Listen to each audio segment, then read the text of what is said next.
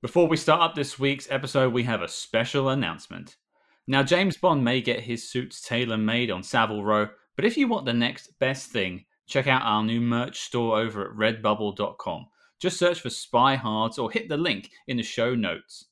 You'll find everything a suave spy needs, from hats and hoodies to pillows and phone cases. Plus, you can grab our first ever t-shirt depicting the superstar of Thunderball himself having the existential crisis and pondering the eternal question: what does Vargas do?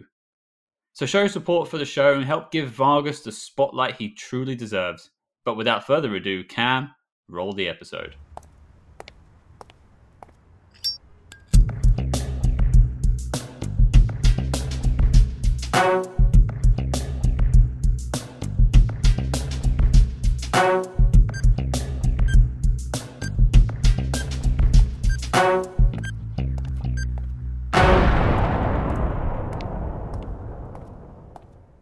Hello and welcome to Spy Hard's podcast, where your hosts go deep undercover into the world of spy movies to decipher which films make the knock list. But remember, this information, it's strictly for your ears only. I'm Agent Scott. And I'm Cam the Provocateur. And Cam, I believe we have someone who could command our attention this week. Indeed, we do. We have Bill Koenig joining us, who is the Master-in-Chief at the Spy Command. Bill, thank you for joining us. Thanks for inviting me. I'm looking forward to this. Now, I mean, we've been talking over social media for over a year now, Bill, so we're glad to finally have you on the show. And I think we've picked a really fun film to talk about, we'll get to in a bit. But I think let's introduce the audience to you if they don't know you. So, I mean, tell us a bit about yourself and a bit about the Spy Command. Well, the Spy Command's a blog. It's been around since 2008. It was spun off from a former website called Her Majesty's Secret Servant. Originally, the blog was a way for HMSS to have a presence between issues because it was like an e-magazine, as the founders called it. But eventually, all good things come to an end, and as it wound down, the blog continued on. And I mean, I changed the name some years ago, to kind of, HMSS was gone, so I took HMSS out of the name, but it's in the URL still, so it's hmssweblog.wordpress.com. But anyway, it's pretty Bond heavy, but I get into other spy things, and what intrigued me when we talked about, we'll get to it, the movie we're going to discuss, is actually something a little out of my comfort zone, although I did see it back in the day when it was first in theater. So, yeah, it's a change of pace I'm looking forward to. Well, I'm curious, you refer to seeing the movie we're going to talk about today back in the day, but I'm curious what started your interest in the spy genre, maybe going back to childhood, or, how did it start? Back to childhood. What first got me hooked into the spy genre was the Man from U.N.C.L.E. television series, and which of course had an Ian Fleming connection. But and then what got me into Bond was actually U.N.C.L.E., because in the second season of U.N.C.L.E. they preempted the show for this TV special, The Incredible World of James Bond, which was really well done. It had this character actor as the narrator, a guy named Alexander Scorby, and he had one of these like voice of God kind of things. He was like a great narrator. He did other narration voice work on other things as well. And then that was of course in the middle of the whole spy craze.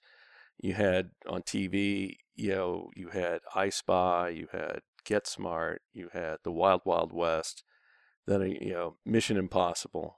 In movies, you had Matt Helm, although I didn't really see Matt Helm until it was on TV. In Like Flint, so it was like, so I'm a creature of the spy craze, you could say. Well, I am curious, you started with the Man from U.N.C.L.E. show. I just have to check in because we covered that movie early on. Did you ever see the film version of the Man from U.N.C.L.E.? Oh, yes. And what did you think? Well, it's not the movie I would have made, but it gave me enough U.N.C.L.E. that I was okay with it. but I know some of my fellow Uncle fans, some liked it and some really did not like it. And it was interesting. I mean, for original fans who didn't like it, they did not like the lack of the secret headquarters, the lack of the, the gadgets and, the pen communicators and all that. They just, they felt that was like too much of the show. I thought they kind of like stripped it down to the essence of the characters. They took some liberties with those characters. They, changed the backstories. Not that the TV show gave you a whole lot of the backstory, but it did give you some. And, like Solo being a thief, that's an invention of the movie makers. That didn't happen on the TV show. And as far as I know, Ilya was not a psychotic on the TV show. But I enjoyed it enough. It was pretty clear, it was pretty clear what the secret organization was, but they didn't want to use the name Thrush. And actually, in the backstory of the show, they had a devil of a time trying to come up with the name, because it was originally Thrush, and then they changed it to Wasp. And there's a movie version of the pilot where you can tell they've dubbed out Thrush and put in Wasp. But at one point they were going to call it Maggot. I've got a script. It's like a first draft script of an early episode where the organization's called Maggot. That would have been a hell of a thing to have. I think they talked themselves out of using Wasp because Jerry Anderson was coming out with Stingray, and the organization that the Stingray was part of was the World Aquatic Security Patrol, I think. So so I think there were like people on the production team that didn't like Wasp anyway, and they kind of used that as an excuse to torpedo that name. And so they ended up going back to Thrush in the end. So we all end up back in Thrush at the end, to be fair. I swear. Well, I think what we'll do is spin off from Thrush and maybe talk about what we're doing this week. Sounds good. Yes, we are tackling the 1976 film, the World War II espionage thriller, The Eagle Has Landed, directed by John Sturges. I was about to say, and I should have looked this up before we started. I wonder if this had to be like one of Sturgis's last films. Oh, we'll have a whole story about that. Yes. Ooh, okay. Well, yeah, because at one point he was also, he had a falling out with Steve McQueen over the movie Le Mans, for example. So, okay, but I'll wait for that. But it sounds like Cam has something exciting planned for us. So, okay, I'm looking forward to hearing this story. Yeah. So I'll get my spiel out of the way, I suppose. Then, the Letterboxd.com synopsis: The Eagle has landed. The daring World War II plot that changed the course of history. When the Nazi High Command learns in late 1943 that Winston Churchill will be spending time at a country estate in Norfolk, can remember that, Norfolk, it hatches an audacious scheme to kidnap the Prime Minister and spirit him to Germany for enforced negotiations with Hitler.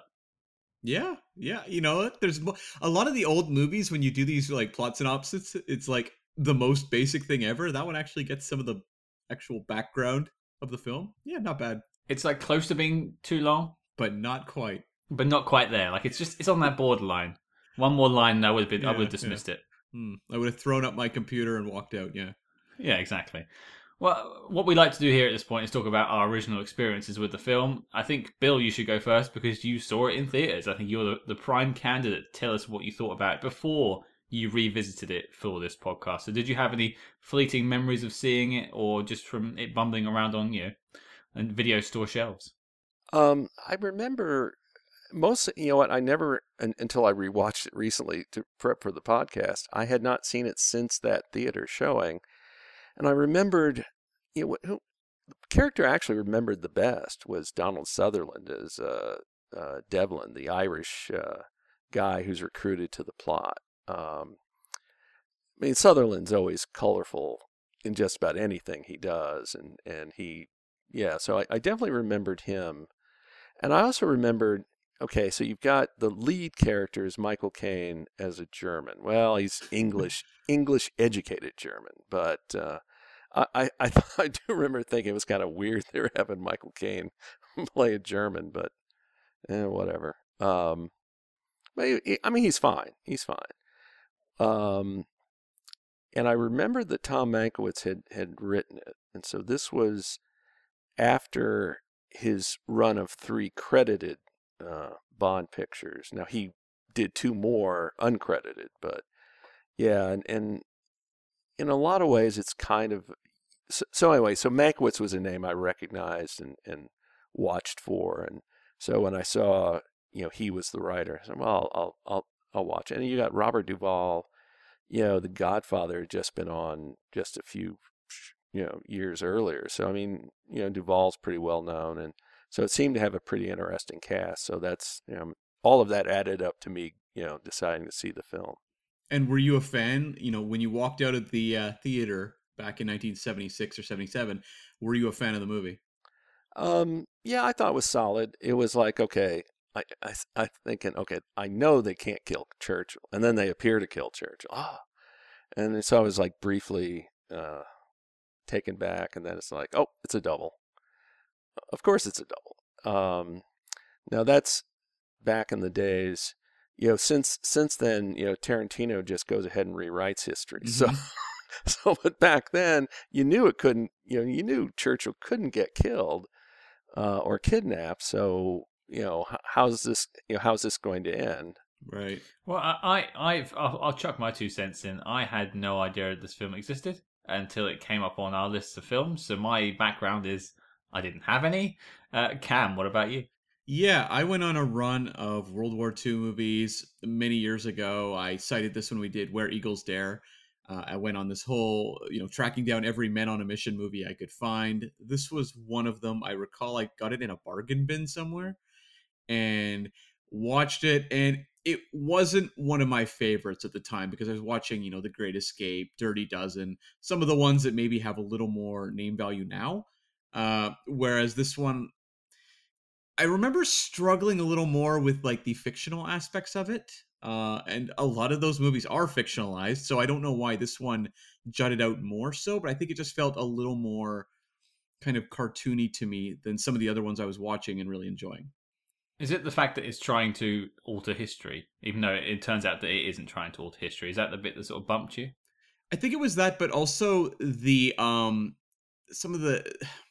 a lot of those movies felt a little more believable to me than like Michael Caine embarking on a one-man mission to capture, Churchill. Things like that just felt a little more like comic book than something that was more grounded in a realistic world. So weird. I would find this far more approachable and believable than Where Eagles Dare. Yeah, well, that one's pretty cartoony as well. To be fair, that's just like a straight ahead, full on crazy action movie. Whereas this one, we'll talk about it, but it definitely takes its time to establish things, and it feels like it wants to root itself more in a real world, especially opening with like newsreel footage. Yeah, and I mentioned earlier that I remembered Donald Sutherland as Devlin, and rewatching it recently, actually, my favorite scene actually had no action whatsoever. It was the scene where Robert Duvall, as the German officer, is recruiting Devlin. And now, years earlier, those two had acted together in the movie version of MASH, directed by Robert Altman. Robert Altman. So they had some history together, and it's always amusing when you see a couple actors who are pretty good, and you give them some props because, like, Robert Duvall's got an eye patch, he's got a bad hand, he's talking in a faint German accent. He decided to underdo the German accent, which was probably a good decision. And then Sutherland is Devlin. For the audience, Devlin's this Irish guy, hates the British, and so he has been recruited into this German plot. And so Sutherland's hair is colored kind of a dark red, and he's talking in an Irish accent. And there's this funny bit where Robert Duvall offers Donald Sutherland a cigarette, and he lights it. He coughs. So, what is that? And it turns out it's a Russian cigarette. You know, the Robert Duvall character had gotten to like them during when he was on the Eastern Front, and which I guess explains the eye patch and the bad hand. And then he begins anyway. He manages to hook Devlin, the Sutherland character. Give me another one of those Bolshevik firecrackers. It was just in terms of, you know, two pros acting off one another. I thought it was a very entertaining scene, and again, it's a dialogue scene. It's you know, but yeah, I liked it. Well, I mean, already your Irish accent was more believable than Donald Sutherland. So, yeah, thank you for that, Bill. I appreciate that as someone that's quite a lot closer than potentially both of you are to Ireland. But I think before we dig into our thoughts on it now, as we've all revisited it for the podcast, Cam, could you bless us all here with some information on how this film came to be? Indeed, I can. So, this movie is based on a novel by Jack Higgins. The actual name of the author is Henry Patterson. He uses the alter name Jack Higgins. He was a British author and is a British author. He's 92 years old. He's still kicking, cranking out work. He wrote a lot of thrillers and espionage novels. And the book Eagle Has Landed sold 50 million copies back in the day. And, you know, Paramount purchased the rights to it in 1974 before it was released. So then I was like, wait, why did Paramount leap on this book from this very prolific thriller author? What was it about this one? And from what I could track down, they must have had an eye on him because in 1972, a movie had been made of one of his novels called The Wrath of God, starring Robert Mitchum, and another one in 1967 called The Violent Enemy with Tom Bell. These are not movies that are well remembered, but I think probably at the time he was just kind of one of those guys whose work had been adapted a couple times, and so there was a certain eye on him. My guess is he sells the concept of this one. Paramount probably jumps for it. It's a pretty easy movie to sum up the concept in like a sentence or two, and I think it would probably fly pretty well with a boardroom. So they bring in writer Tom Mankiewicz, who, as you know, Bill had said, had worked on a few Bond films. He'd done Diamonds Are Forever, Live and Let Die, and The Man with the Golden Gun, and so he jumped over to this from those Bond films. And people may not know this, but Tom Mankiewicz was like Hollywood royalty. His father was Joseph Mankiewicz, who was one of the great directors of the old days. He'd done All About Eve and the Cleopatra film with Elizabeth Taylor. And he was also the nephew of Herman Mankiewicz, who wrote Citizen Kane. So Tom Mankiewicz was like a pretty big name at this point in time and would go on to do things like the Christopher Reeve Superman film and a lot of other work. Now, John Sturges, who we mentioned, was brought in to direct this film. He's a legend. He's done The Great Escape, The Magnificent Seven, Bad Day at Black Rock, Gunfight at the OK Corral. He is considered one of the great, like, red-blooded action adventure directors. And so he was a perfect fit for this movie. Now, this was his final film. And according to Michael Caine's biography, What's It All About?, John Sturges showed up and he was just burnt out on directing. He'd done 40 movies, and he told Caine he was only there because he wanted to make money to go fishing. And I guess fishing was expensive, to go to Baja or something to go fishing, I guess. I don't know. But Sturges was basically just like, I just want my money to go fishing, guys. Just please.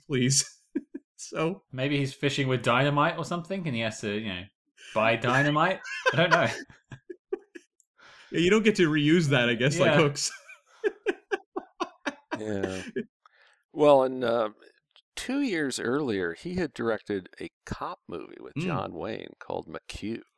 Not great. Yeah, well, I saw that in the theater too. Yeah, that sort of followed the Dirty Harry craze, and it's basically John Wayne being Dirty Harry. It's got its novelty. Yeah. Right. So Sturges shot the movie and bailed before there was any post-production or editing. He was just like, I'm out. I gotta hit the water, guys. So the trout wait for no man. Yes. I got my fishing money. So they basically, Mankiewicz has credited the editor Anne V. Coates, who had done Lawrence of Arabia. She won an Oscar for that. She'd done Murder on the Orient Express. She stepped in and basically put the whole movie together. And so they give her a lot of the credit for whatever the final form is, whatever you think of it. She was the one that very much shaped it without John Sturges being there to look at it. And just interestingly, she passed away very recently. And actually her final film that she edited was 50 Shades of Grey. So those trivia people out there, the editor of Lawrence of Arabia did 50 Shades of Grey. Oh no. Yeah, and she was also instrumental in the restoration of Lawrence of Arabia as well. Hmm. That took place in the in the late '80s, and she was like a consultant for the restoration, and because I remember in particular there was this one shot. David Lean was sure it was lost. It was the early in the film when Lawrence has that motorcycle accident. There's that shot of his goggles in the tree. Yeah. And David Lean was sure it was lost, and she said, "No, I think we can find it," and she did. And yeah, so she was, like I said, she was a key figure in the restoration of that movie. That's helped, help it be discovered by new audiences. I have a question. This editor for this film, does she direct 50 Shades of Grey or does she edit 50 Shades of Grey? Edited. Yeah, she was a lifelong Okay. editor. You sometimes hear about ones that become directors. It happens in the Bonds. Hmm. I wish I had a joke for that about 50 Shades of Grey, but hey, it made a ton of money, so good for her. I think it's interesting. Yeah. I mean, an editor, you take the jobs, and I think that's an interesting one. She also edited Masters of the Universe. Wow. So, this is someone with, a very diverse filmography in terms of the projects she worked on. And, I watched Lawrence of Arabia again not too long ago, actually, maybe 3 months ago on Blu-ray. Man, it holds up. It's one of the most beautiful Blu-rays I've ever seen. It looks better than a lot of 4Ks I buy. So I recommend that, big set that came out not so long ago. But Michael Caine had a certain amount of hard feelings about John Sturges' effort on this movie. He has a quote from his book. He says, "I still get angry when I think of what it could have been with the right director. We had committed the old European sin of being impressed by someone just because he came from Hollywood." So it's kind of funny because when I looked up that this movie was John Sturges' last before doing the research, I thought, oh, that's really interesting. I didn't realize it was sort of under not the best of situations and not the best legacy to leave on your working environment. And then another key contributor to the film was Lalo Schifrin doing the music. And, if I don't know how it ranks in terms of the quality of his, filmography, but I mean, it's solid. It's I think it's like one of the highlights of the film. There's a whistling piece he plays, when Donald Sutherland's going through the woods. I think pieces like that really jump out. I don't know if there's a lot of strong themes running through it, but I thought a number of incidental moments are actually really effective, and thanks to him. Another aspect to talk about with this production was actually the role of Devlin, played by Donald Sutherland. It was actually a pretty tricky one to cast. Michael Caine was who they wanted, but he refused to do it because he didn't want to play a member of the IRA. So then they hired Richard Harris. And Richard Harris, very, acclaimed, established actor. But he had to drop out after he stirred up controversy by attending a fundraiser for the provisional IRA in the US. And so it was like, oh, okay, I better step out of this one. And so they hired Donald Sutherland, who's Canadian. So safe choice. It's weird to hear the IRA just being mentioned at wartime. I know they were around. I know this is a factually correct thing. I just, in my mind from my school history lessons in school, I just don't think of the IRA as being around then. It's more of a 70s, 80s thing. But it was just quite weird hearing all of this in this film. But apart from his accent, which I had trouble with, I think Donald Sutherland did a good job. See, to my ears, it was flawless. I'm taken home to Ireland. It just makes sense now.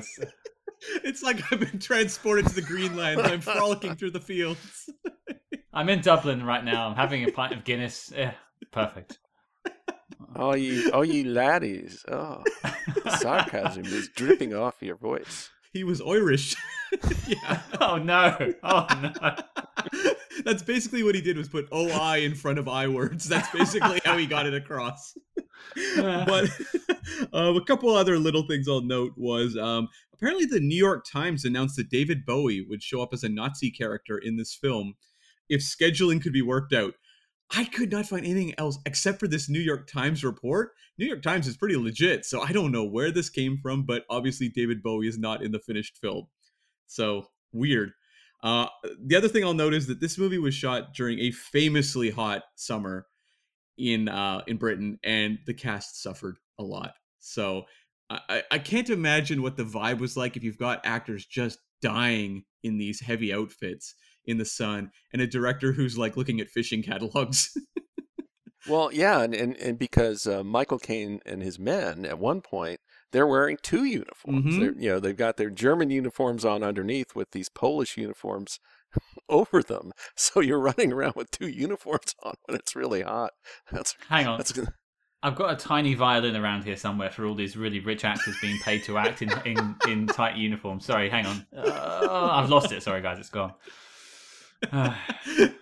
Well, the men were probably being paid scale as opposed to Michael Caine.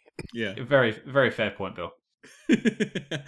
So this movie is listed as a 1976 film wherever you look it up on IMDb or Rotten Tomatoes.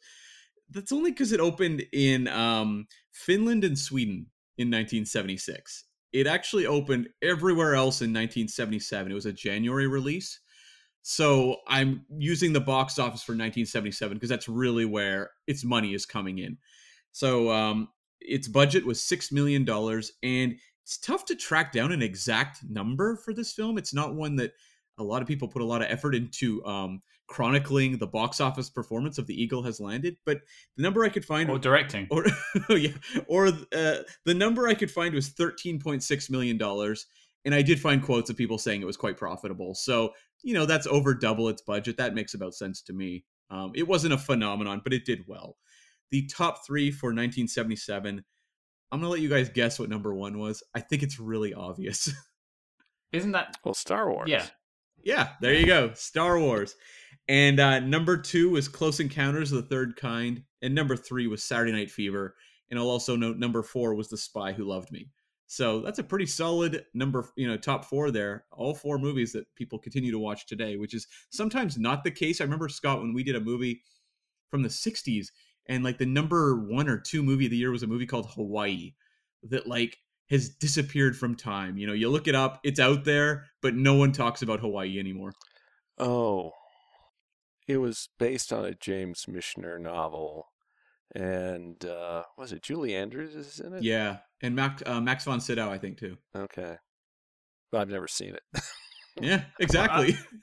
To be fair, there was one episode where you told me that there was one of the top three films was a docudrama about a hospital or something like that. Or no, there was the one about venereal disease. That's what it was. Yes.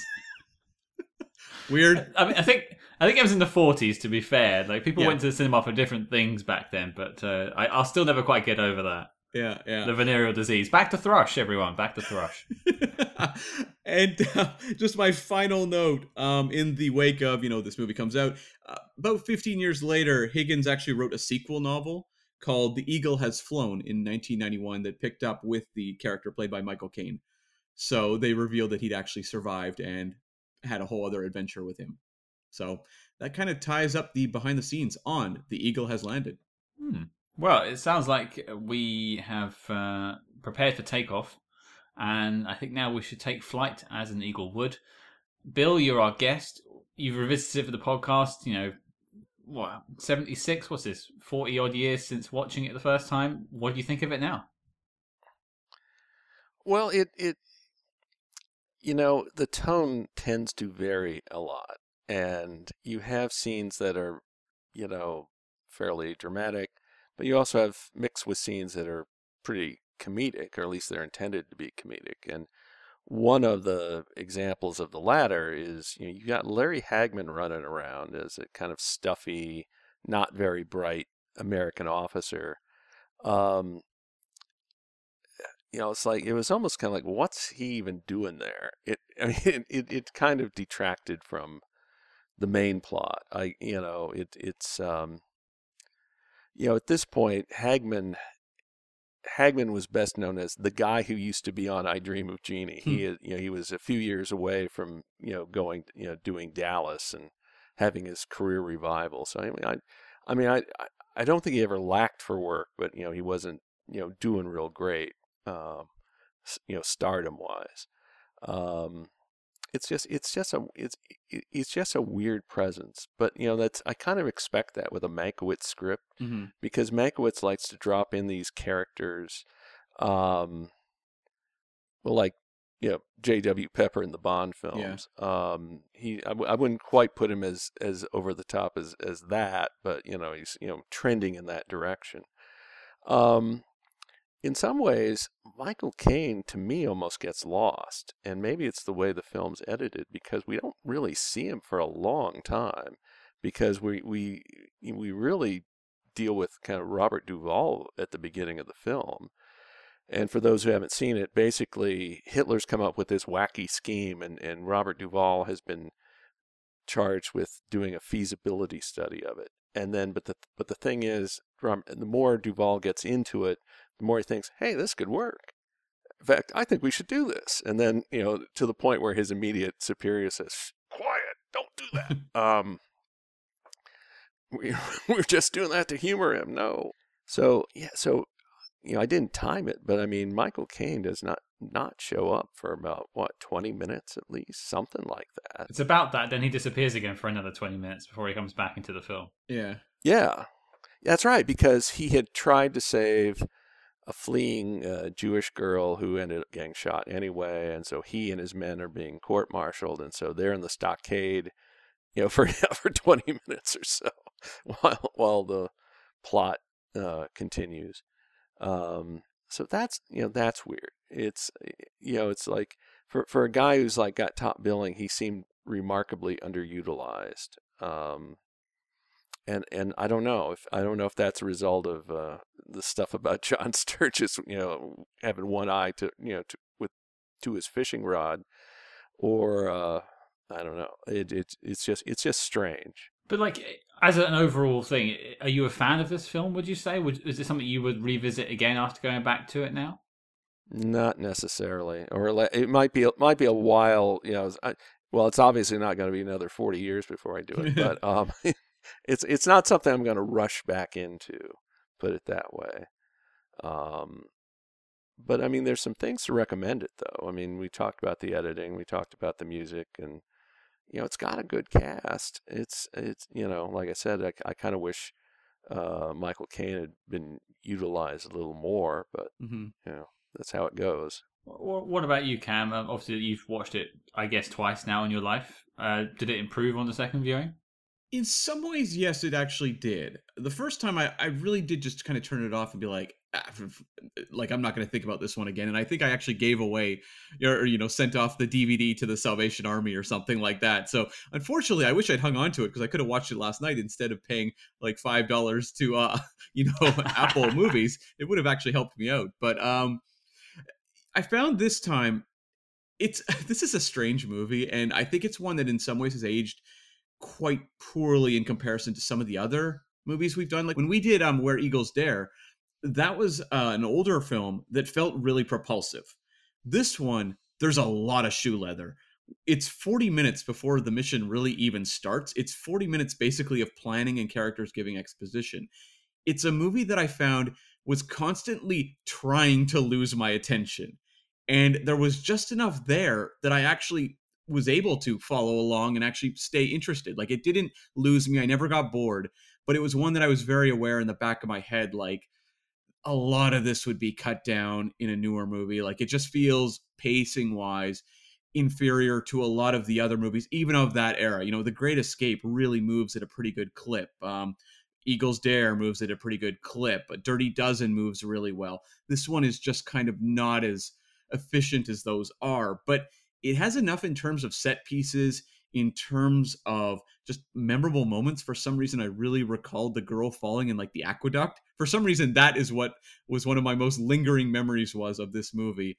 But it's a movie of kind of moments. It's one that when, I finish it, I go, this is not one of the all-time great World War II thrillers, but there's things I think that are interesting to talk about. And it was a movie that when I finished it, I had a ton of notes and I said, oh, this is actually something that genuinely will lead to some good conversation. So it has value. It's kind of a strange beast, and one that when we talk about the drama, a lot of it feels inert and it becomes more of a passive experience, but one I didn't find unpleasant.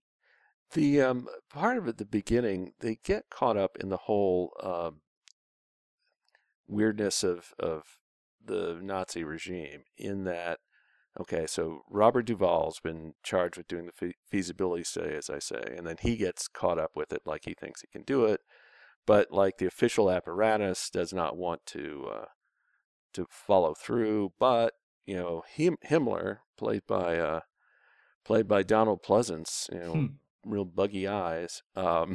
He he likes the idea, but they have to set it up where it's like it's not an officially sanctioned operation, although Duvall's given this letter, okay, that it is, but then later the letter got torn up and he gets executed. But so you have all that kind of stuff going on that kind of, you don't get to that. That's part of the reason why you don't get to the main mission, is you're establishing all this other stuff. And then the first time we see Michael Caine, we have to establish he's a good German, or at least he's an honorable German, in the sense that he's not for this, not for the Holocaust or anything like that. The fact he tried to help out that young woman, and then gets court-martialed for it.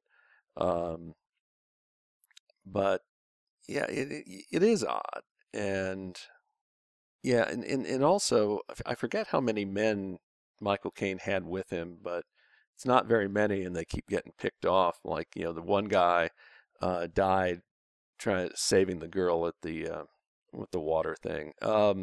Is it an aqueduct? I called it an aqueduct, but I didn't know another term to even use for it. Like it's a water wheel, we would call it, or something like that. It's used to, like, they use it in like all types of places in the UK. You find them all over the place still.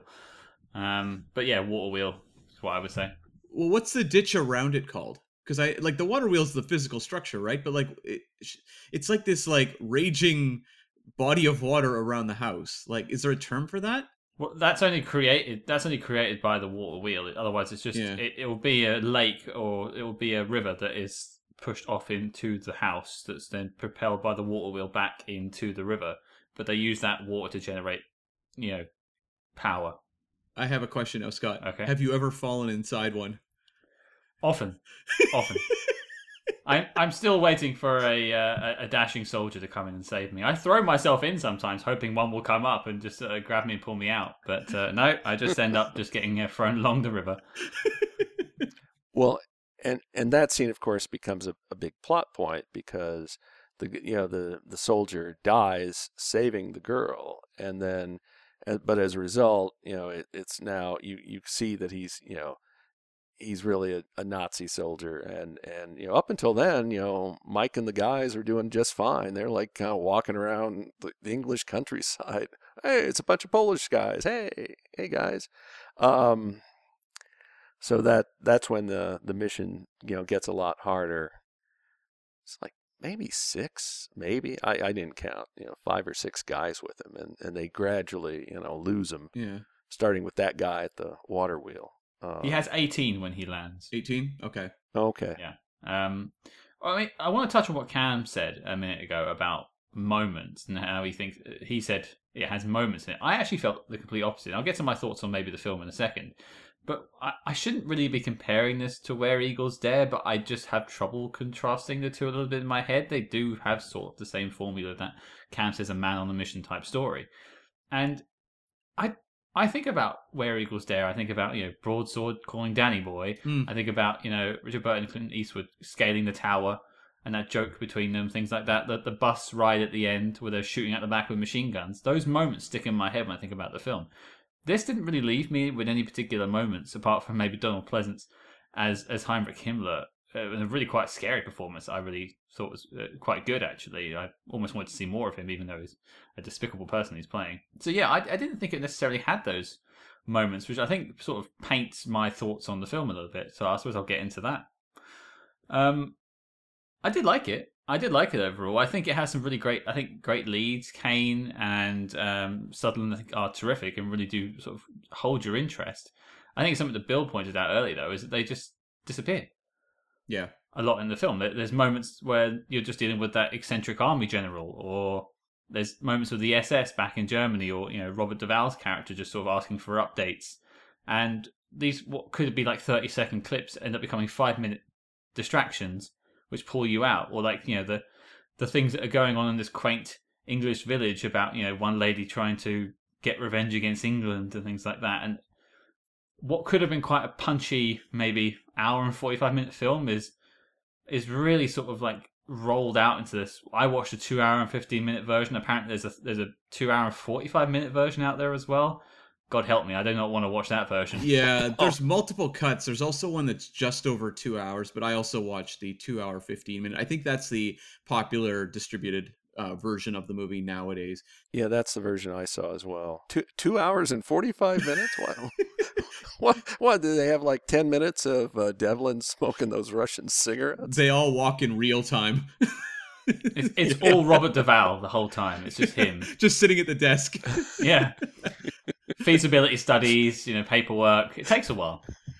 But it is funny because, like, when you say, like, it jumps around a lot, and that's something that, like, the Great Escape does as well. There's various stories going on within that movie, and they all kind of come together in the end, but it holds your interest each time it hops to each section of the movie, in the Great Escape among the ensemble. And that's something this one struggles with. With Eagle Has Landed, like, you want to be following the Michael Caine story or the Donald Sutherland one, which maybe has some goofier elements we'll talk about in a bit, but nonetheless, like, it's charismatic actors. You want to follow them. The problem is that we're also bouncing over to Robert Duvall, whose character is very underwritten, so there's not a lot of genuine interest there. The Himmler stuff with Donald Pleasance is great, but it feels like you wish this movie was more like Where Eagles Dare, where you just get to follow Eastwood and Burton on a mission. You want to just kind of be on the ground with Sutherland and Caine working together throughout the movie, and you keep getting distracted from that, which would be fine if there was like genuine energy in the distractions, but there's not really that much. Well, you mentioned The Great Escape. The thing about one reason you can hop around the different stories is each of those stories has something to do with the eventual goal. Mm-hmm. So you have Charles Bronson's The Tunnel Guy. You have the blind Donald Pleasance, and the counterfeiter, I guess he was. So they're different stories, but they're all part of the same whole, and that allows them to come together. But whereupon in this film, they really don't come together. Kind of like once, Michael Caine and the guys are on the mission, you kind of would want to minimize all the rest of the stuff. I mean, some of it you'd need, but I don't know. It's and like I said a while ago, it's like, and then you got Larry Hagman, who's kind of like distracting. Kind of, look at me. You've got that, which maybe that adds a brief moment of comedy. Maybe that's why you could say it's there. But the bit that jumps out to me is maybe the silliest inclusion is Donald Sutherland's love interest, played by Jenny Agutter, who the Railway Children, things like that. Called the Midwife here in the UK. She's still acting, very famous. She was in the MCU. She was one of the council members in S.H.I.E.L.D. headquarters. Was she? Yeah. Oh, okay. Well, yeah. She's also in a American Werewolf in London. She's fantastic in that. So yeah. Well, we'll look out for the Marvel What If episode where she becomes the leader of S.H.I.E.L.D. I'm sure that'll happen down the road. Sure. Yeah, they got to mind that well somehow. But yeah, that whole like love interest subplot where it doesn't really pay off in the end. I mean, she shoots the guy that sort of finds out before they're found out, I guess, but they wrote that guy in to have that scene. So you don't need to necessarily have that guy to write her into killing. Do you know what I mean? Yeah. Yeah. What did you think about that? The romance is something that just doesn't work anymore. Like, maybe, I don't know, Bill, I'm curious, when you saw it in 1977, like, did that romance work? No, I mean, because by that point in the film, I'm mostly kind of wanting to see, like, okay, how are Michael Caine and his men, getting along toward their mission, and I don't know, I didn't really remember much about it from watching it the first time, and it didn't make that much of an impression on me when I rewatched it recently. It's like, he's going on this mission to help the IRA to try and unify Ireland. It's a very lofty goal. I understand that.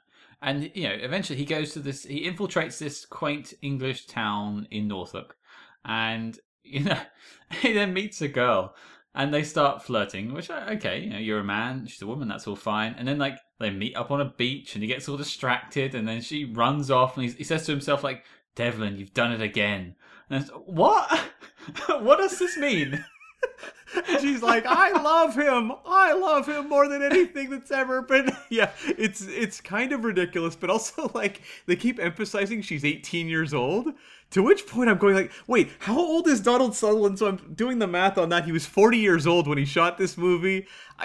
It's weird, and like I know, you know, age differences is obviously back in, you know, 1945 would have been looked on very differently than it would be now, but it just feels weird. But I think I would buy into it more if it felt more fleshed out versus like basically they see each other on a street and are like, I love you. This is the eternal love that can never die. Like, what? I mean, it's like a Tex Avery cartoon where, like, one of their eyes, you know, bug out. Awooga, awooga. Yeah. Yeah, like, you know, it's a little more subtle than that, but not much. Yeah, it's like one kiss, and then he's like, run, girl, run. It's like, okay, sure. I mean, he's sent in to be a marsh warden, basically be undercover in this, you know, in this small town. He can't focus on that job for like 15 seconds. He's beating a guy up in broad daylight in a church grounds, like in the graveyard. And is this not going to cause suspicion to people? Apparently, people were just beating each other up in the streets back in 1940s England. I think of the movie Dirty Dozen, where you have Telly Savalas, who's a member of the team, and like he's pretty unpredictable. He's kind of the wild card of the team. I wish they'd played up Donald Sutherland more as that, because the way he's behaving in this movie, he is not focused like Kane and the rest of his men. So it would actually be really interesting to me if like Donald Sutherland was actually actively causing problems. He felt like more of that wild card character versus like the romantic who we have to let, you know, escape at the end. Yeah, that's a good point. Of course, Sutherland had also been in the Dirty Dozen, so he could have his character was pretty eccentric as well. So it's like not like Donald Pleasance couldn't have done that. Mhm. So you want him more like a Howling Mad Murdoch A-Team style, where he's just a bit too crazy for everyone. Well, he looks like he is. He looks actually a lot with the red hair. He looks a lot like Cletus Cassidy, aka Carnage from Spider-Man comics. So that kept going through my head because, of course, Cletus Cassidy is also Irish, and I'm like, boy, he looks more like that character than Woody Harrelson does in the new Venom movie. Like I said, I liked Sutherland in the film, but yeah, just listening to us talk about this, yeah, they could have perhaps used him better than they did. The love story definitely seemed forced, and it's just kind of being shoehorned in there. We got to tick off that box, kind of thing. Because he proves himself again later, because he helps him escape from the church. And, you know, in that sense, he's quite useful, although he did sort of rise off into the sunset later on in the film. I don't really understand the choice there. But I want to sort of take us away from the peculiar love interest and talk about something I actually liked, and that was the film's attempt to get you to root for a Nazi. Mm. And I think it's quite successful. Well, like I said, you had that key early scene, the first scene with Michael Caine. That helps establish, you know, that's like, okay, even though he's a German, he's worth your sympathy, or at least your empathy. You know, a very key creative decision there, you know, because if he was sort of a typical Nazi, you know, like that's really hard to root for. So, and they came up with that backstory. Well, he's German, but he's educated in England, so, and I guess he could speak English without an accent, and et cetera, et cetera. It actually reminded me a lot of a film we covered 4 or 5 months ago at this point, which is The Spy in Black with Conrad Veidt, because you have him playing a German U-boat commander who infiltrates the Orkney Islands and has to, you know, try and take down the British Navy. In the end, he's foiled, but you do root for him during, even though he is a bad guy, and he also saves a young child's life in the film. I was also reminded of the Claude Rains character Notorious, where, I mean, he's dealing in very dirty stuff, but the movie's making him quite sympathetic as a villain, even, where we understand his emotional journey. And I thought they did a good job with that with Kane. I mean, the movie was definitely bending over backwards to try to write a Nazi hero for this film, and I think took all the steps they possibly could, and it works. I don't know. I am curious if they would ever do that now. I don't think they would try to even make that your lead character, but I think in this movie, it genuinely does work. And at the same time, you're okay with him being stopped. Like, none of these guys are portrayed as heroes, so you aren't necessarily feeling too bad when he doesn't succeed in the end. Right, he's an anti-hero in that sense. Hmm.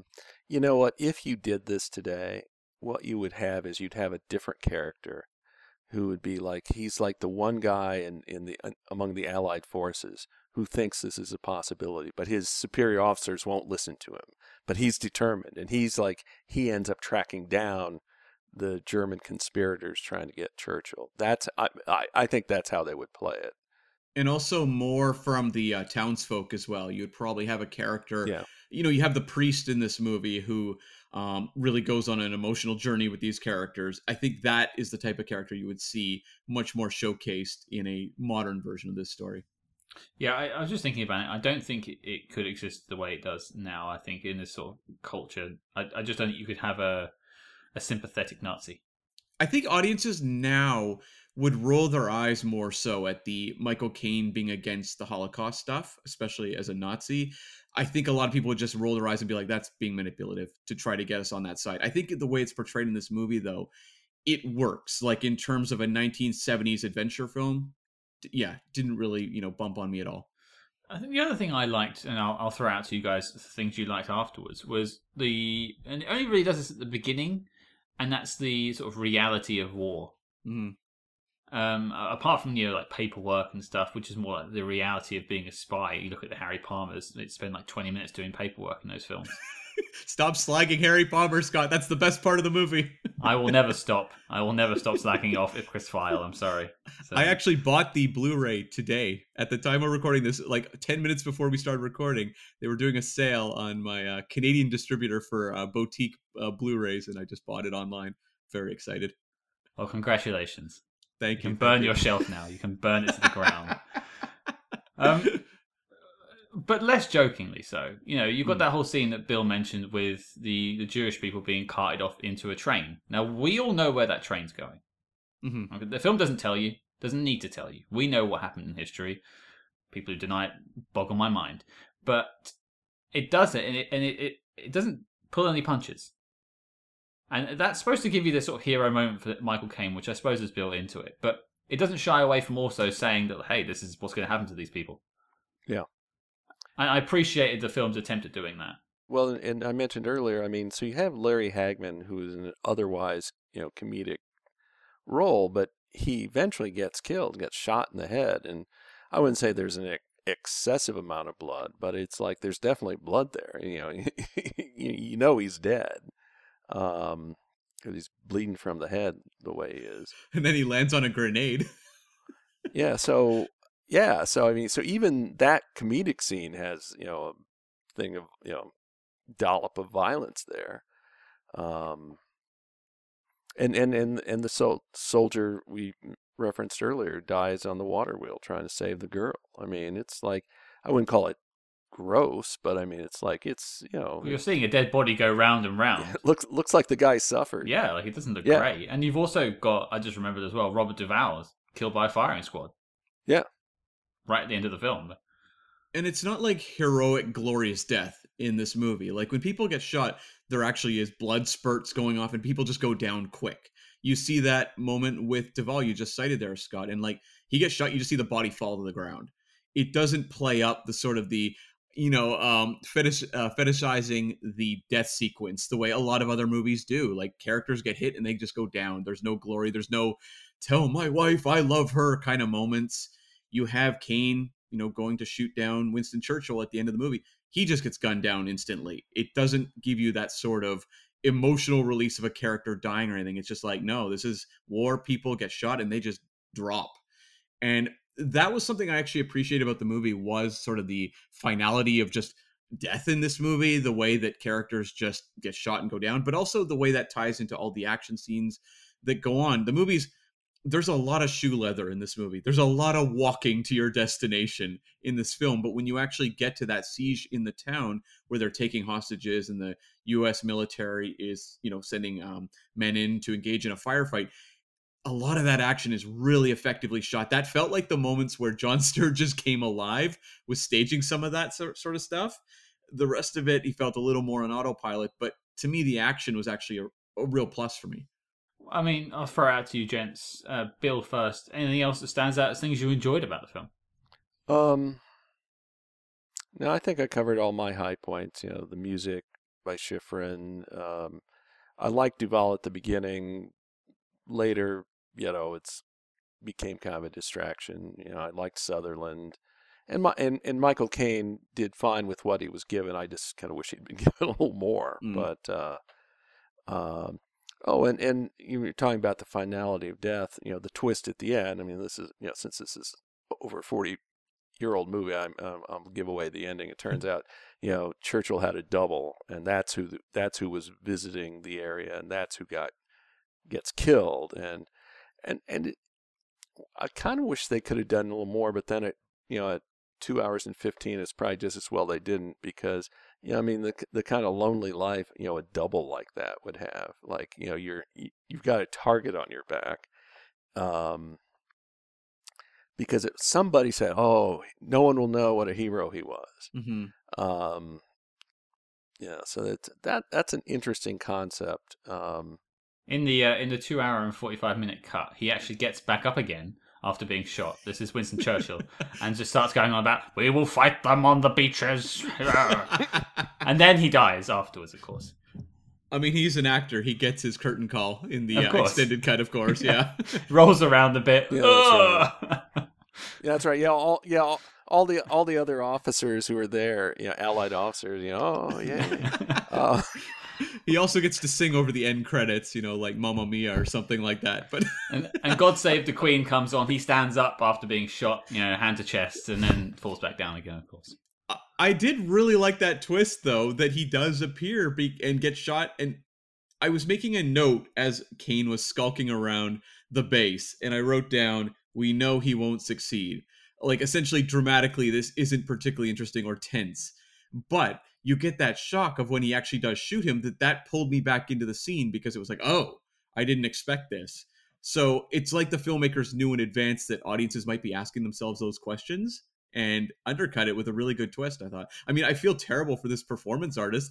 What kind of assignment is this? But nonetheless, very effective.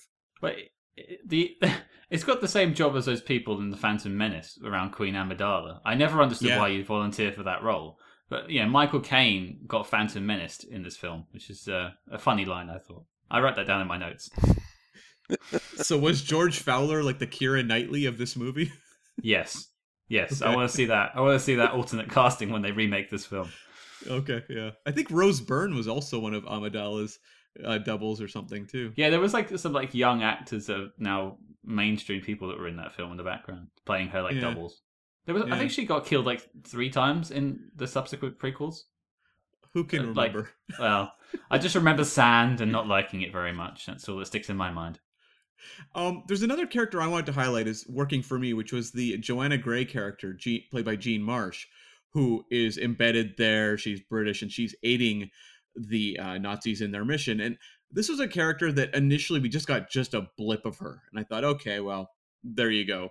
But when she comes back at the end, she's holding her own in firefights.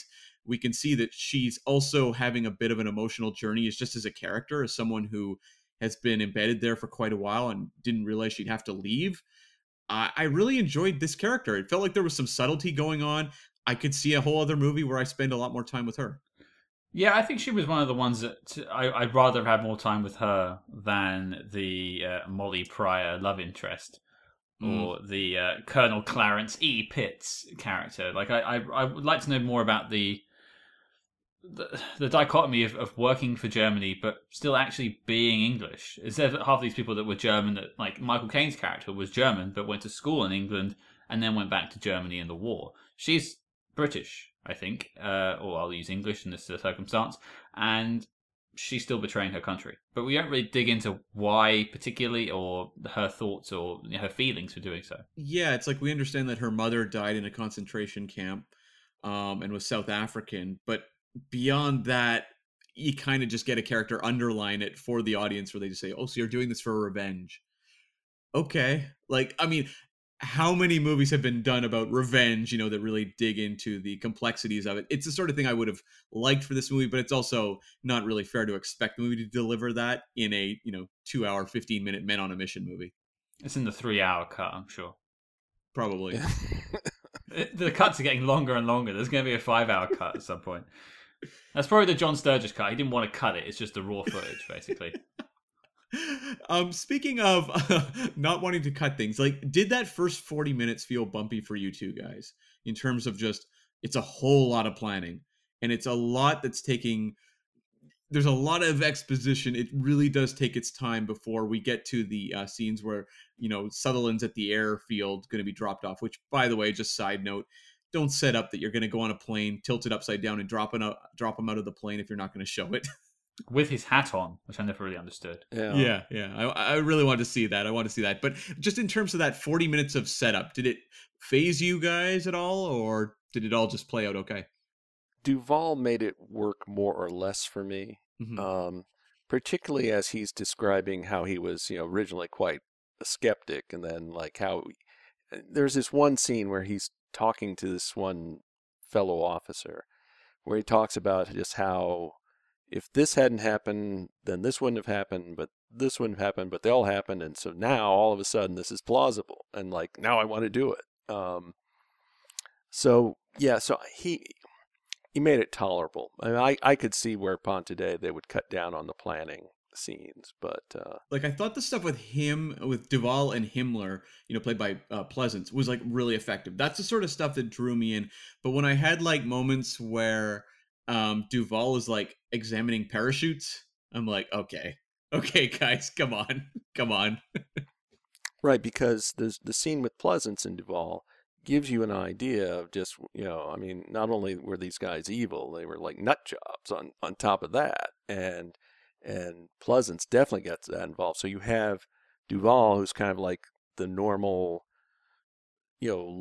career, German military officer dealing with, Himmler. That's another thing I like about that scene. One of my notes was I felt like it took too long to get off the ground, if you pardon my pun. But at the same time, I kind of liked the procedural nature of it. Like, they had to do this study, and they found out this, and they talked to people to get permission, blah blah blah. Like, I almost liked that instead of it just being. I think of like Marvel films and stuff, like they'll just throw you right in, and they're already punching each other with CG in the first 5 seconds of the film. At least this is like characters talking to each other in a room, being reasonable people, and working through a solution. I appreciated that, I suppose, but maybe they could have trimmed it down a bit more and maybe made it 30 minutes instead of 40 minutes. It was also interesting seeing, what things were like in the 40s, and actually having to deal with all these physical folders. Something we don't do now because you're doing it all on computer. It also, I think, is interesting to contrast it with Where Eagles Dare, where that movie's trying to keep the audience in the dark throughout. We don't exactly know what's going on, so we're kind of just flying at the seat of our, pants, basically, along with Clint Eastwood and Richard Burton. Here, I think what they're trying to do, and it's up to the audience to determine whether it works for them or not, but it mostly held my attention, so I can't really, pick too many holes with it. But it wants you to know exactly what the plan is, how everything's going to go according to the plan, and then you watch how the plan doesn't work. So they are trying to do two very different things in terms of these Men on a Mission movies between the two we've covered on the show.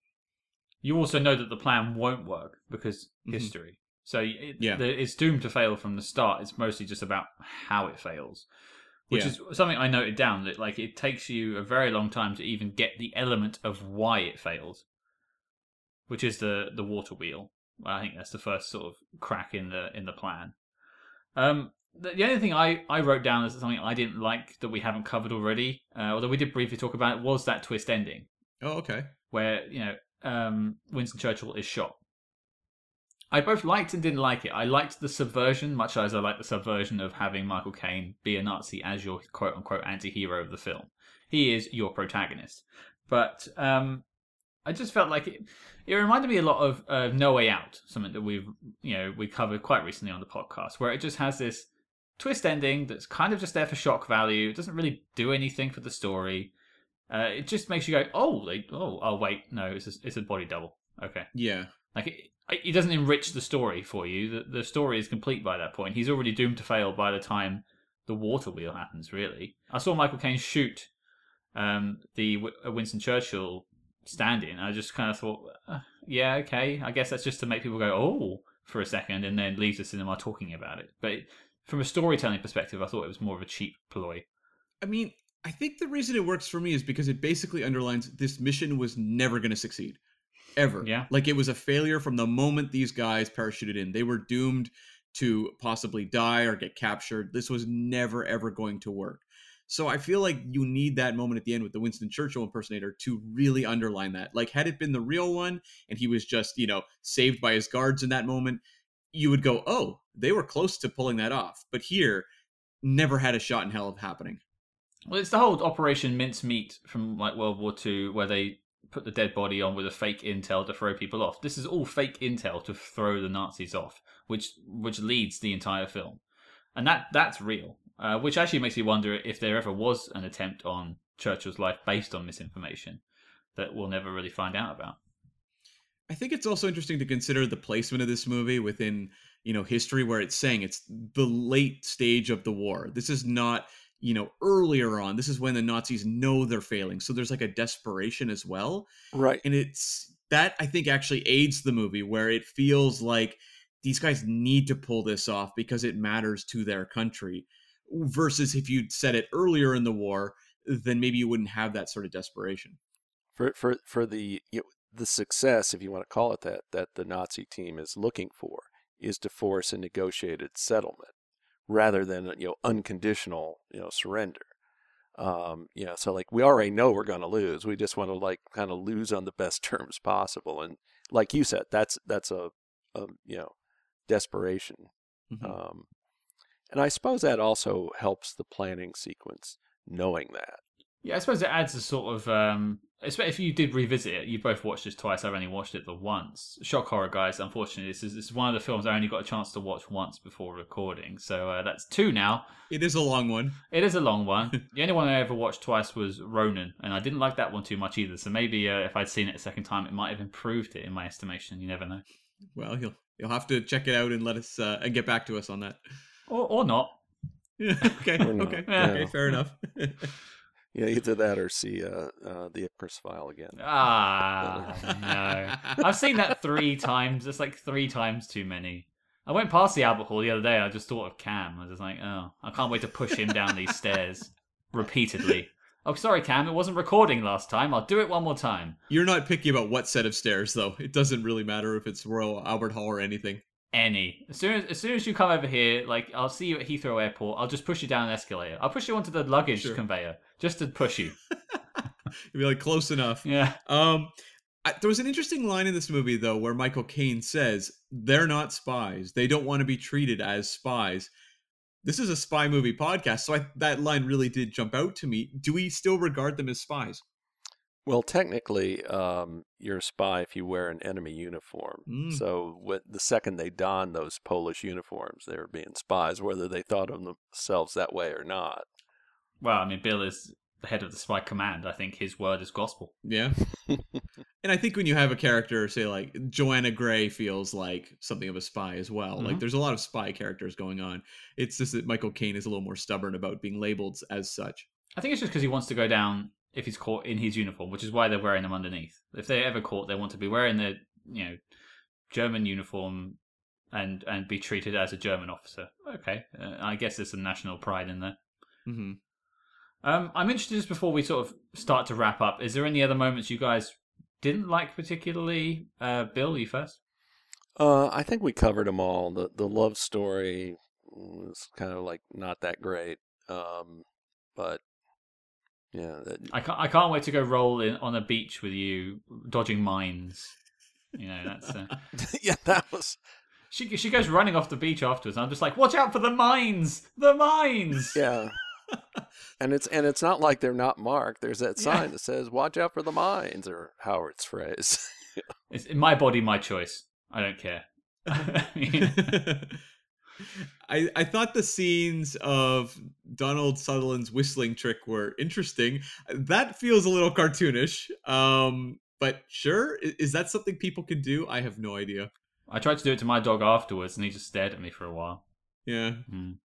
Yeah, there's a good callback there where we see him at the end with his two German shepherds that have become his friends as he's looking down at the boat that's been beached. I like that little poetic ending of the rescue boat that's beached and he just walks away. But the whistling trick, okay, sure.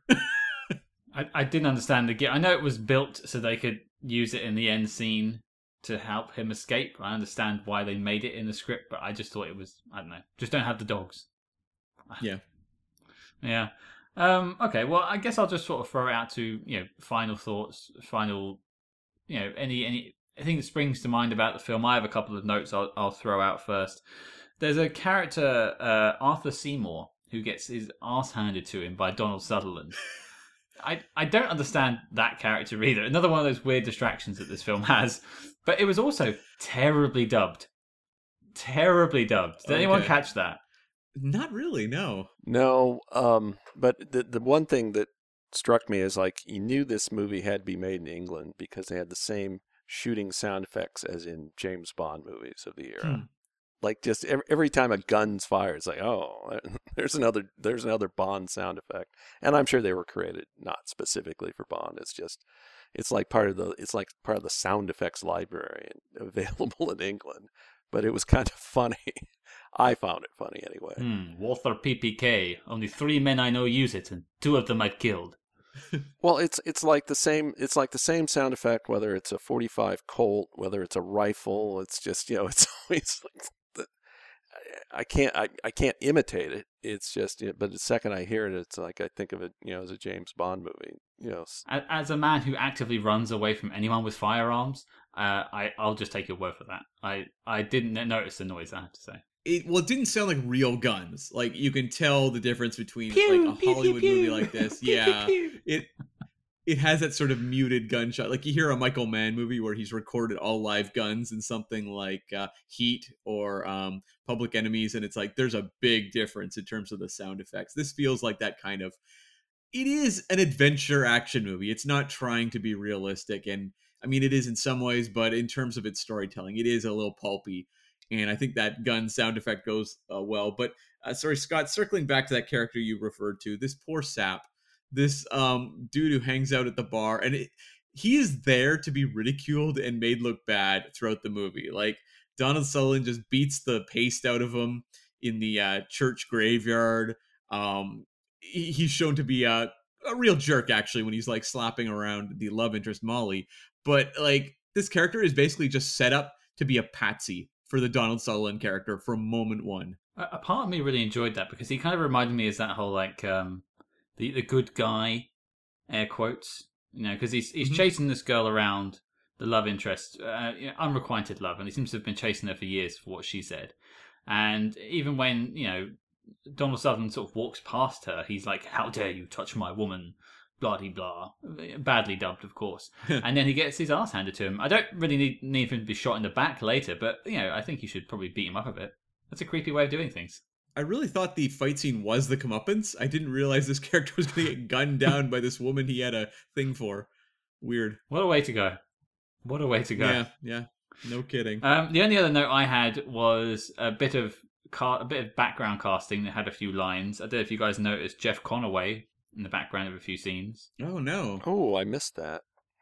He's one of the U.S. Army officers. He's the one who has the bazooka and shoots it at the church. He's also then later hit over the head by Michael Caine and his uniform stolen from him when he's on that checkpoint by himself in the car. Yeah. For those who don't know, Jeff Conaway famously was Kaniki in Grease. He also Zach Allen in Babylon 5. The sci-fi show, passed a few years ago now, but I just noticed that one. We also haven't mentioned Treat Williams shows up. This was an earlier role for him, and he's basically the American soldier we can get on board with. Whereas Larry Hagman's kind of this simpering buffoon, Treat Williams is the guy who follows things by the book and manages to kind of become the heroic party for the Americans here. And It's not like a flashy performance, but he's grounded, he holds the screen, and it's effective. I was also just impressed by, gee, he looks almost exactly like that now. Yeah. Yeah, he's aged very well. So Yeah. props to you, Treat Williams. Yeah. I'm just looking at a photo of him now, actually, on IMDb. I didn't know who this guy was. What's he been in? So he was just one of these guys who never quite crossed into fame, but he would get cast in a lot of movies. I remember he was the villain in the Billy Zane film The Phantom. He was the star of Deep Rising. Those are more from my 90s teenager going to the movies periods. But he was also on the show, and forgive me, anyone out there who knows better. I think it was Everwood. It was one of those post Dawson's Creek series that ran a fair amount of time. I think it was Everwood he was the star of. He played like the family, patriarch. He was also in a made-for-cable movie about the late night television wars in the U.S. And he played, I believe he played Michael Ovitz, the head of CAA, the talent agency. And he was the guy who was kind of spearheading David Letterman's attempt to get a 11:30 show. And he was pretty good at it, because he sort of captured that kind of, I can imagine a big talent agent, head of a big talent agency like that would be, hey, would always have a glib line, but you could tell he was like superficial, and I thought he captured that really well. Mm-hmm. Yeah, he's one of those actors. For a long time, Dennis Quaid struggled to really cross into being like a movie star. And Treat Williams is kind of the next level down. He's a guy who circulated around. He starred, he got top billing in a number of movies, but he never cracked it the way that, even Dennis Quaid did, for example. Like, he just never became a star, but he's just one of those consistently working actors who's going to work probably till the day he dies, and you'll see him in things you remember, and he'll show up in a lot of things you never even see. So, this was one of his earlier appearances, and it's just interesting to see that even from the get-go, he had that sort of screen presence to really hold a scene. And he was a nice balance, to the Larry Hagman buffoon officer. Well, I kind of, honestly, maybe I was kinder to the Hagman character than you guys were, because I just really enjoyed this character who's been on a coast-holding assignment forever and is just bored out of his mind and just desperate for action. I kind of found some amusement there. It's definitely played cartoonish, but his comeuppance was glorious enough that I could kind of just write it off as some comic relief. Well, Hagman played an almost identical role. I mean, it was more of a cameo in the first Christopher Reeve Superman film, because he was, they were, what was it, convoy, and he was the commanding officer, and I don't know. I mean, it's a very short scene. He's not in the movie very much, but it's a very similar thing, sort of like the buffoonish, bureaucratic. He's not really a military guy you'd want to have to be in a foxhole with. Yeah. And it was definitely played for laughs, the way much of his role here was. He definitely gave me vibes of, and I know, Cam, you haven't watched this. Bill, you might have watched the show or read the books at some point, but Stannis Baratheon from Game of Thrones. That his character has exactly the same journey. Maybe not exactly the same end, although not a very nice end either way. But yeah, he's left on assignment on an island and sort of just ends up starting fights that he can't win, and then eventually is toppled because of that. Mm-hmm. Well, okay, gents, let's bring this eagle in to land. The eagle has landed, making the knock list. Now, Cam, as we have a guest, just run us through again what we do here with the knock list. Yes, the knock list is the need to see official classics of the Spy Hearts podcast. So every week, after talking about a movie, we decide whether it belongs on the pantheon of all-time great spy films. Some of the films that have made it onto the list, things like From Russia with Love, Dr. No and Goldfinger, 3 Days of the Condor, Where Eagles Dare made it on, Hannah, starring Saoirse Ronan. So it's a fairly eclectic list, but we try to determine which entries belong on a list you could hand someone and they would walk away happy if they watched them all. And part of your assignment, Bill, is you get a vote in this. You could be the casting vote that puts it on the knock list or stops it from going on. So as you are the guest, Bill, you're up first. Yes or no, is The Eagle Has Landing in the knock list? No, I think it's more of a curiosity than a must see. I mean, it's not a waste of time to see it, but at the same time, I sort of understood why I hadn't rushed out to see it after the first time Yeah. in the theater. Yeah. Okay, yeah, sure. So that's one note. What about you, Cam? Well, I mean, I feel like because Devlin is a Scorpio, as a fellow Scorpio, I have to say yes. But it's a no for me. It feels like the kind of movie to me that like anyone out there who's watched The Great Escape, watched The Dirty Dozen, watched Where Eagles Dare, and really enjoyed those type of movies, check this one out. It's sort of the B grade version of those movies. Those ones would all belong on a knock list that fit that whatever category they would fit into. But like this one is just, it has its moments. We've talked about a lot of the performances that worked for us. It has some really interesting, action sequences. There's stuff here to admire, but just as an overall, 135-minute journey, it's a little saggy in spots. It doesn't feel as inspired as some of those other ones I've named. So it's a no for me, but it's not a, I was not unhappy sitting through this movie a second time. Well, Cam, you're a Scorpio and I'm a Virgo, so that means really we shouldn't be compatible. But Are you a Virgo? I am a Virgo. Oh my god, yeah, that's crazy. Wow, yeah, we really are incompatible, Yeah. as Donald Sutherland's character said. Well, we don't plan on getting married anytime soon, guys, so don't worry about it too much. But we seem to just about get on every week, so I think we're doing okay after a year. But in terms of The Eagle Has Landed, I think the premise is really interesting. I think if it had maybe had another pass at the script, or maybe a director that was more present, maybe it would have been a better film, a tighter film. I also think Michael Caine is terrific when he's there. Donald Sutherland is mostly terrific when he's there. But there's too many diversions to make it like a must-see spy film. Mm.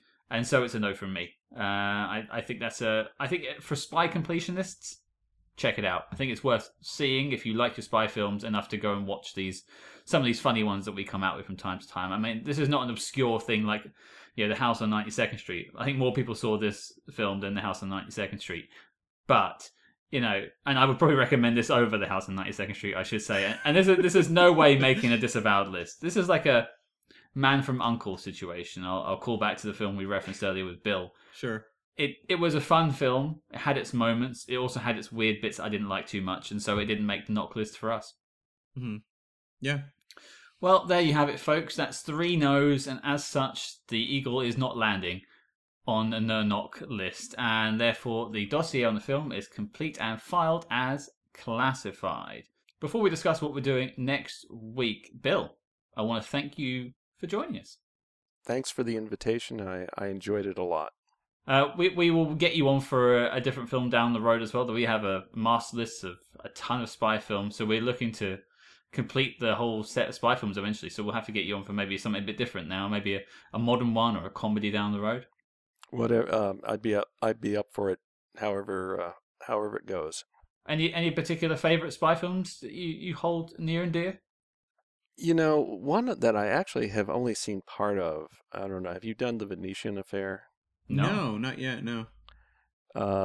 Venetian Affair, based on the novel by Helen McInnes, came out in '67. Starred Robert Vaughn. He filmed it in between seasons of The Man from U.N.C.L.E., but it's also got Boris Karloff, it's got Luciano Paluzzi, it's got Elke Summer. Ooh. It's got music by Lalo Schifrin again. Like I said, for some reason I've never sat down to watch the whole thing. But that might be worth consideration. Vaughn is, I know he plays an alcoholic. He's not Napoleon Solo in this film. It's funny because some people mistakenly think it has something to do with The Man from U.N.C.L.E. because each episode was called The Blank Affair. So they think, oh, that must be The Man from U.N.C.L.E. No, that's a total coincidence in this case. I think we can probably pretty much guarantee you that one. I don't think anyone's asked for The Venetian Affair, so hey, I'm down for that. Yeah, we get asked like, "Hey, can I be on for Casino Royale?" And I'm like, "There's a bit of a queue for that one." But yeah, if you're putting your hands up for Venetian Affair, I think it's safe to say it might just be yours.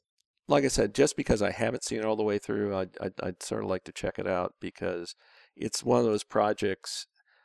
I remember seeing this promotional film by MGM from '64. Hey, it's our 40th anniversary, and then besides movies that were like immediately in the queue, hey, we bought the rights of these books, and they showed, the cover of the Venetian Affair. So, and Helen McInnes was a big name at the time. So it's something, it's like I'm curious about it, so it might make for a decent discussion. And of course, listeners, check out the Spy Command. Obviously the website's there. We'll put a link to the website in the show notes. But Bill's always over on Twitter. He's always sharing the latest spy news way before we ever share anything like that. So Bill is your source for all things spy, I would say. Well, thanks very much. And where can people find you on sort of Twitter and Instagram and such? Twitter is at the Spy Command. I have an Instagram account, but I've struggled with how to use it, so it's like something I've never really utilized. So do we. Yeah, and there's also a Spy Command page on Facebook. Yeah, we do pop up on there from time to time, and you're always very gracious enough not to throw us off immediately afterwards, so I appreciate that. But sure thing. But again, Bill, thank you for joining us. Thank you. Well, Can, what are we talking about next week? We are jumping back only a small number of years to tackle 1973's Day of the Jackal. Usually we tackle a franchise here, but we are doing something a little different where we're going to do an original and follow up with a remake later on down the road. So we're going to start with Day of the Jackal and take on the 1997 Bruce Willis Jackal in a handful, a couple months from now. So we're going to start right here. Looking forward to this one. I've never seen it, starring Edward Fox, and has a certain amount of prestige around it. Didn't Edward Fox play M in Never to Never Again? Mm-hmm. Yes, he did. That's why I know the name. Okay, I'm looking forward to this one. I also have never seen it. Yeah, so this is, I think, going to be a really cool one to tackle. I was just going to say, I have seen it, and Edward Fox is definitely worth watching. So is Michael Lonsdale. So I'll just leave it at that. Bill did a better job setting up than we did, so that's perfect. So your mission, should you choose to accept it, is to watch the Day of the Jackal and join us next week. We are, of course, a proud member of Quite the Thing Media and Podbreed podcast networks. And don't forget to check out the knock list on letterboxd.com/spyhards, where you can find the films that made it, the films that didn't, and the films that got disavowed. And unfortunately, there's been a few of them. Don't forget to follow us discreetly on social media at SpyHards. That's SPYHARDS on Facebook, Twitter, and Instagram. But until next week, listeners, I haven't sucked my thumb in years. I wonder if you'd be kind enough to do it for me.